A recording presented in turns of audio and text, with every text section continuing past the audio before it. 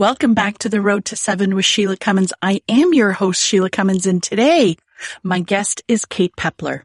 There is a beautiful quote by Frederick Buckner that says, "Your vocation in life is where your greatest joy meets the world's greatest need."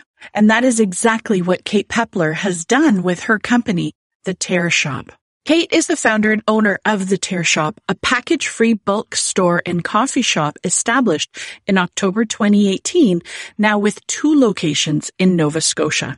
She graduated from Halifax's Dalhousie University in 2016 with a BA in Sustainability, Environmental Science, and a minor in Marine Biology. A Toronto native who fell in love with Nova Scotia, she ran a sailing school in Bedford, then started a website where she shared environmental success stories to spur action. During this year following graduation, she entered the package-free movement and tried to find ways to reduce waste in her own life, discovering how difficult it was to do in Halifax. In addition, Kate was feeling overwhelmed with the doom and gloom narrative of our Earth's health.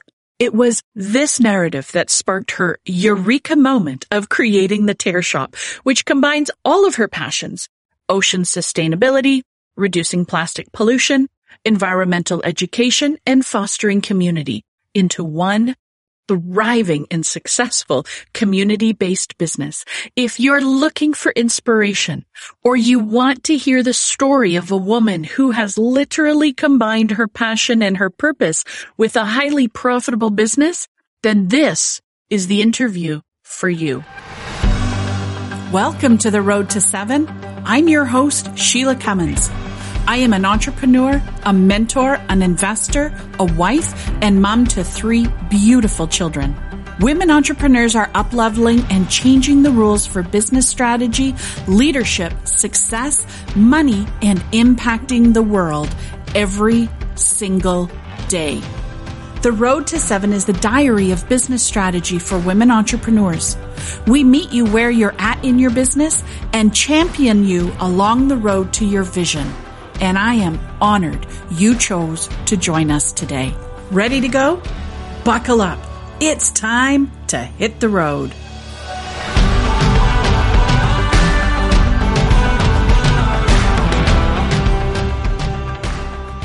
I learned about my guest today, Kate, through the SheEO network. And if you haven't connected with SheEO, it's a really neat platform that's funding some really neat women running some really neat businesses that are changing the world. And Kate Pepler was one of the women who received funding for her shop, The Tear. Kate, thank you so much for joining us today. Yeah, thanks so much for having me. I'm so excited to be here. You're welcome. It's our pleasure. Tell us a little bit about how The Tear, first off, what it is and how it came to be. Yeah. So The Tear Shop is a package-free grocery store. We opened in October of 2018. It's been just over 3 years now. And it all started, I had graduated from university. I went to Dalhousie where I studied sustainability, environmental science, and I ended up declaring marine bio as my minor. And after graduating, I was really overwhelmed with the state of the world. Felt like I had spent 5 years studying all the ways in which we are just destroying the world. And I didn't really know what I could do to make a difference or how I can make an impact. So I started reading about the zero waste movement and made steps in my own life to reduce my own plastic consumption. And it was hard to do in Halifax. There's nowhere that made it easy and accessible. I was seasonally employed, so I spent my off season. I taught sailing, and in the winters I'd be running around to a bunch of different grocery stores trying to get different things without packaging reusable packaging possible. And that's kind of what sparked the idea for The Tear Shop through my own difficulties and frustrations of not being able to access everything I wanted without plastic. I thought if I was trying to do this, there must be other people who were also trying to reduce their waste. And I'd probably spent a year thinking about the business plan, putting it down, being like, who am I to start a business? I didn't go to business school. I've never owned a business before. Who do I think I am to try to do this? So through a lot of self-doubt, but also reflection and talking to other people, I realized that a lot of business owners don't come from a business background. And regardless, even if you do, there's still a ton of learning on the job. So I flipped that narrative to why not me? and announced the business in January of 2018 with the goal to open the Terrace Shop in October in the fall, which I did, which is incredible. And then in January of this year, 2021, we opened our second location in downtown Dutch, right across the harbor. Oh, wow. Well, that was actually my question but the other thing I also want to bring to light is you also have an e-commerce store. Mm-hmm. Did that come simultaneously with your brick and mortar? It did, yeah. So right from the beginning, even before we opened our first location, I started selling online and doing pop-ups. So a lot of local businesses and my old university hosted me to do pop-ups where I could start spreading the word about the Terrace Shop, what it would be, what the community wanted from it, and started selling online so that people could start purchasing products already and just like help with cash flow early on, which was a really good idea. So the e-com came first and then the first brick and mortar. Kate, did you bootstrap that whole thing? Were you self-funded or did you receive outside funding? I got funding through BDC and Futurepreneur. They kind of do like combo funding, which is really helpful. Tell us a little bit about what combo funding is. Yeah, so they support each other. They kind of go in together on business ideas or entrepreneurs that they think will be a success. And Futurepreneur funds people, I believe it's like 18 to 39, and BDC, Business Development Bank of Canada. Yeah, so they kind of have a good relationship and go in to support businesses together that they believe in. It was really great. And so did they give you a loan right off the top? Yeah. So I got a loan from each of those, a family loan, and then my own personal investment, as well as we crowdfunded. We ended up I think it was 12,000 we ended up raising. Wow, that's fantastic. Yeah. And so when you where did your first round of investment go? Where, you got all these loans, all of a sudden, your name signed in a lot of different places. Where did you put that money? Great question. A lot of it into inventory and a lot of it into the construction of the brick and mortar. So there was a lot of selling we needed to be built. We needed to transform office space into a cafe, retail space. That meant using all of the plumbing and electrical, purchasing equipment like fridges and dishwashers and peanut butter machines. And yeah. So yeah, a lot of it went into I'd say the majority went into the construction. When I opened the first store, I started with just 40 bulk products, like your oats, peanut butter, flour, like basic things that most people may need, and then grew our products based on customer requests so that way I wasn't bringing in stuff that people didn't want. I was bringing in what the community wanted and was asking for. So even to this day, that's how we decide on new products. We listen to our community and bring in what they want. Oh gosh, there's so many lessons just in that sentence alone. Yeah. Yeah. It's proven to work really well for us. We've only had a handful of things that we've discontinued because they weren't popular, but everything else has worked out and that's proven to be a great way for us to operate. Fantastic. So when you started, you get these loans, all of a sudden you owe all this money. All the money's going out, being funneled into not only your inventory, but all your construction costs. How long did it take for your company to be able to start earning enough to start paying back the loans? With both Futurepreneur and BDC, you do a year of just interest payments, and then the principal starts a year after the loan disbursed, which was a huge help and definitely made it much easier on my cash flow. To get these loans, you have to do cash flow projections typically for 3 years. So I had done all of those and knew what we needed to be making. And pretty much right off the bat, it was going way better than I thought it would be going financially. It definitely seemed like there had been a lot of people who wanted to do this and shop this way and live differently. It just wasn't possible or too difficult. So there was a ton of people who were already doing it and making the extra effort, and a lot of people like in the queue waiting to be able to start shopping this way, which I didn't anticipate. And that immediate success is so incredible, but also so overwhelming.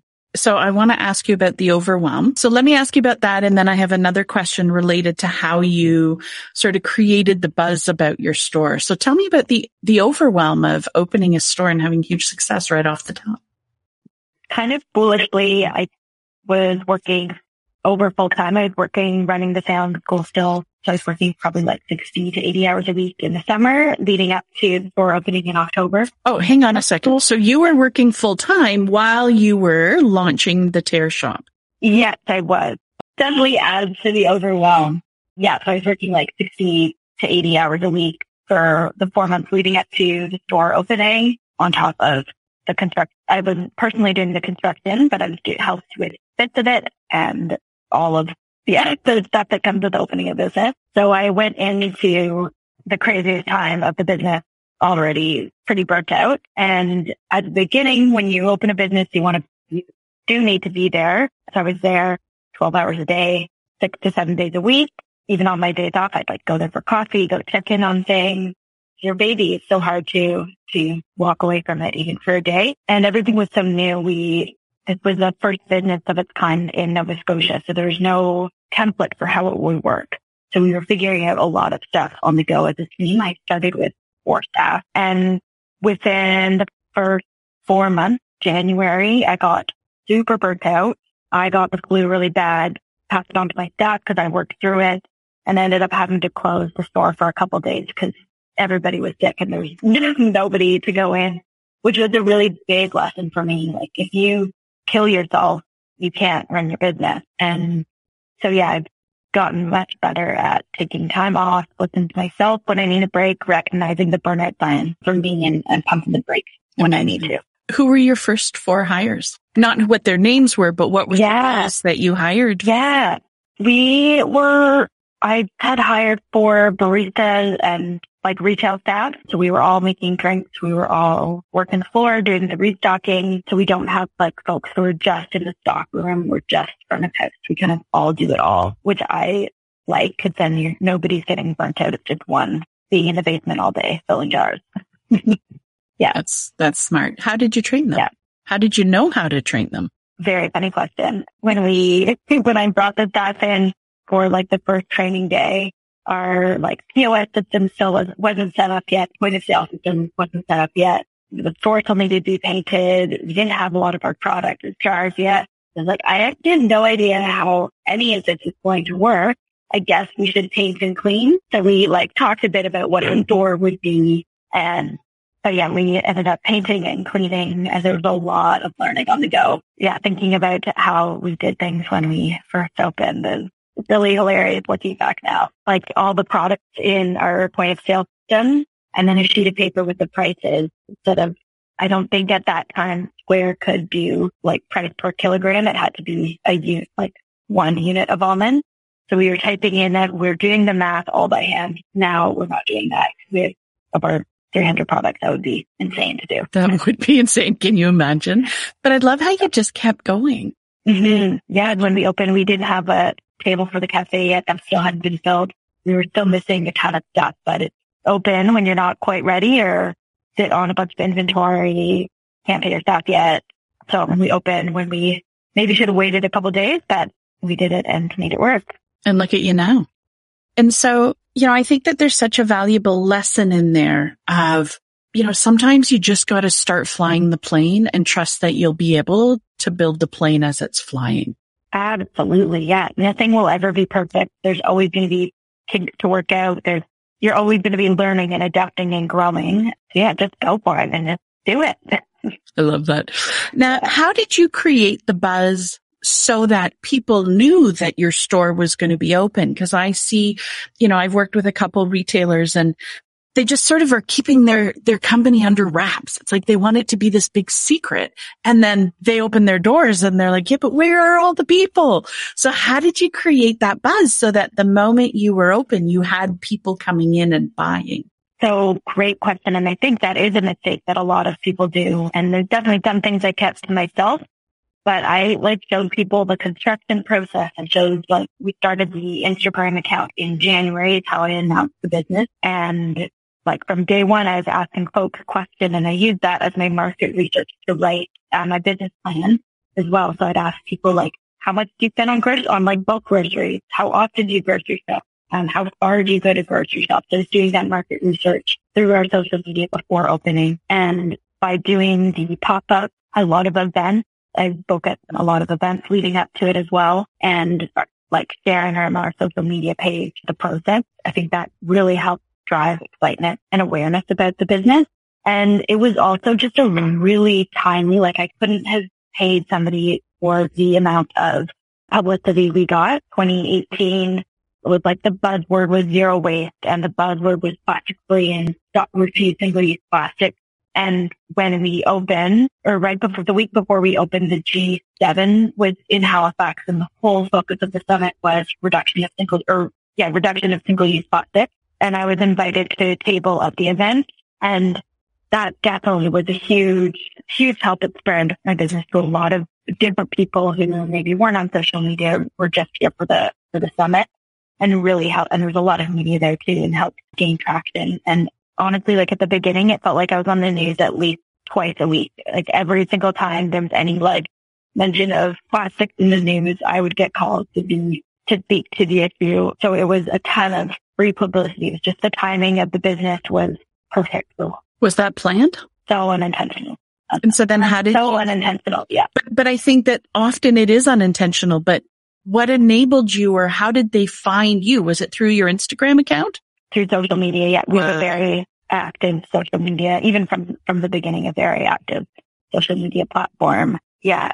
Just saying yes to every single media request, saying yes to everything that came my way in order just to spread the word about it. Yeah, right on. So then, you opened the second location across the river, across the bridge, the harbor, thank you, in Dartmouth. What did you do differently that time? What did you do differently the second time versus the first? Opening in January was not my plan. I really wanted to open before the holiday season, but that just wasn't possible with COVID. There was construction delays with the permits took 3 times as long to get. There was material shortages. It just wasn't possible to open before the holiday season. So opening in January in the middle of a pandemic with lockdowns and mini lockdowns and lockdowns and lockdowns and lockdowns was really, really hard. And it still is it's still really hard work with the first store. So much of the success right away was the amount of public engagement and events and outreach that I did, which just isn't possible in the middle of a pandemic when people are told not to leave the houses. And I think I was a little bit naive. I was like, it's so successful in Halifax. It's going to just be right out the gate. It's going to be the same. And it definitely isn't and wasn't. But we're getting there, and as more and more people learn about it and come to us, and in the summer, things calm down with COVID here, and things have been opening up, been able to do more events and more outreach, which has been great to, again, gain that traction and that awareness. That's amazing. And so let's talk about March 2020, when the world came to a grinding halt. Your store had been open for, if I do the math correctly, just a year and a half. Yeah. Right? A year and a half, your store's been opened. Now, you did already have e-commerce as an option. Yeah. How many of your people who would have normally come into the store shifted to e-com, or how did you sort of manage that COVID shift when your store couldn't be open, or could you stay open because you were a food store? Yeah, we are a grocery store. So were able to stay open. So as the world was shutting down in March 2020, I was in Toronto at the CEO Summit, got back a day or two before everything shut down, and we stayed open for a couple days. I think we closed on the Tuesday was the last day that we were open, and it was so scary. It's so wild looking back at that time. It just seems so boring right now, knowing what we know, but everything was so scary and so unknown. Most of my staff weren't comfortable working, and I also wasn't comfortable asking people to work customer facing when everything was so unknown. So I ended up laying everybody off so that they could collect theirs. And I took 2 weeks. A week I spent in bed crying, and then a week being like, okay, game plan. How can we still serve the community? How can we still survive this? So ended up switching to shopping by appointment. So it's just myself and one other customer in the store at a time. I did all of the filling for them. They just stood far away from me, and I did all of their filling for them. And then by end of April, somebody was comfortable to come back to do not customer facing stuff. So I had been doing all of the customer stuff, all of the cleaning, all of the restocking, all of the ordering, everything, which was way too much. So somebody came back and started doing all of the behind the scenes stuff, which was huge help. And then somebody else was comfortable to come back in to do customer facing. So we opened up for more shopping by appointment. And then as things slowly opened up even more and more and more, we felt safer. We opened our doors again for shopping in store. And at the beginning as well, so we had the e-commerce, but only for our lifestyle products and no food items. So that was also a huge effort to get all of our bulk products online and figure out what systems to use. And I made so many mistakes and still paying for some of those. I was pressured into switching to a different web host. We were on Shopify, pressured to leave because of our inventory issues, because we have almonds in store. We sell them per kilogram, but online you don't want somebody to have to buy a kilogram of almonds or high nuts or something like that. Like nobody needs That's like apocalyptic shopping. A lot of exactly. Yeah. Yeah. So we had some inventory issues just with because of the nature of the store. So we're now going to switch back to Shopify. Still not perfect, as nothing ever is. Yeah. So what were some of the biggest mistakes? Like I heard you say you shifted e-com platforms, which is a huge undertaking, especially when you're currently selling and you got to be training people to a new system. What were some of the other mistakes that have really helped you learn?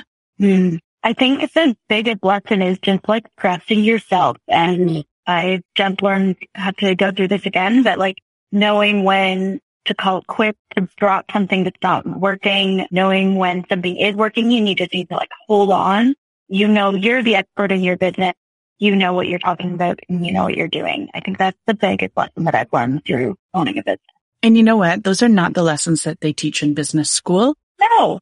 And yet those are the lessons that we all as women business owners need to be learning and need to be understanding. Yeah. Yeah. And I think even learning through the CEO part of you get funding, but also a big part of it is coaching that you get.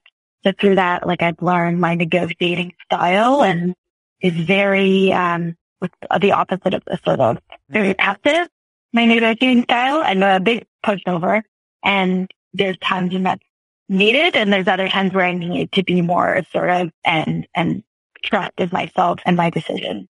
So I'm still working on being more assertive when needed. I love it. I think we all need to practice to be able to play both sides of that coin, right? Because there's a place in negotiation for both.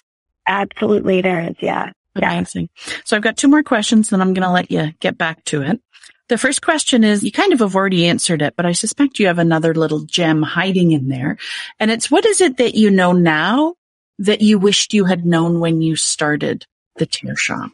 That's a really good question. Hire professionals. There are people who are paid to do what they do because they know how to do it well, like lawyers and accountants, bookkeepers. So those are things that you shouldn't skimp on. Pinch your pennies. It will bite you in the butt. I love it. And then tell us what's next for the Tear Shop. I think right now just focusing on the 2 locations and focusing on getting them both back to where they would be in a non-COVID world. But it's hard not to dream and plan and think about where a third Tear Shop could go, what model that would be. Would I franchise? Would I own them all? Yeah, so many unknowns. Trying to stay focused on getting the 2 where they need to be. Oh, that's amazing. Kate, thank you so much for sharing your journey today. I think there's so many nuggets in there, from trusting yourself to just getting started and knowing that you'll be able to figure it out to, I think what I really enjoy about how you sort of talk about your journey is you just go with the flow, I made a mistake. Okay. Now I'm going to just pull up my socks and now let's keep going. And I think that that's really valuable for people that are in the growth phase, because we are going to make mistakes. Yeah. Nothing ever works out as it said. Yeah. There's always hiccups along the way. You have a plan and you're it's going to work this way, and it's the complete opposite. So you do really just have to learn how to go with the flow. And I hate the word pivot now, but adapt and be flexible. Well, amazing. I wish you much success in your future growth. Really excited to be watching you as you go. Thank you so much for your time today. Yeah, thanks so much for having me. Oh, it's a pleasure. Thank you for listening to The Road to 7. If you found value in what you've heard today, please leave us a 5-star rating and a written review. You might just get a shout out on an upcoming episode, and you never know when I'm going to be mailing some surprise treats to our reviewers. Make sure to subscribe so you automatically get notified when new episodes are released. Are you looking for a way to connect with other entrepreneurs that are facing the same challenges as you? I'd love to connect with you in the Road to 7 Facebook group on Instagram and LinkedIn. Just head to SheilaCummins.com. You will find all the links that you need right there. Together, we'll explore more ways to support your shift into action so that you can grow your business to finally match your vision. I love aligning your vision of success with strategic and intentional actions, because that is how we will grow your business to match your vision. I focus on women, all women, because women hold the keys and the power to creating a powerful and positive world through their impact. We'll see you on the next episode.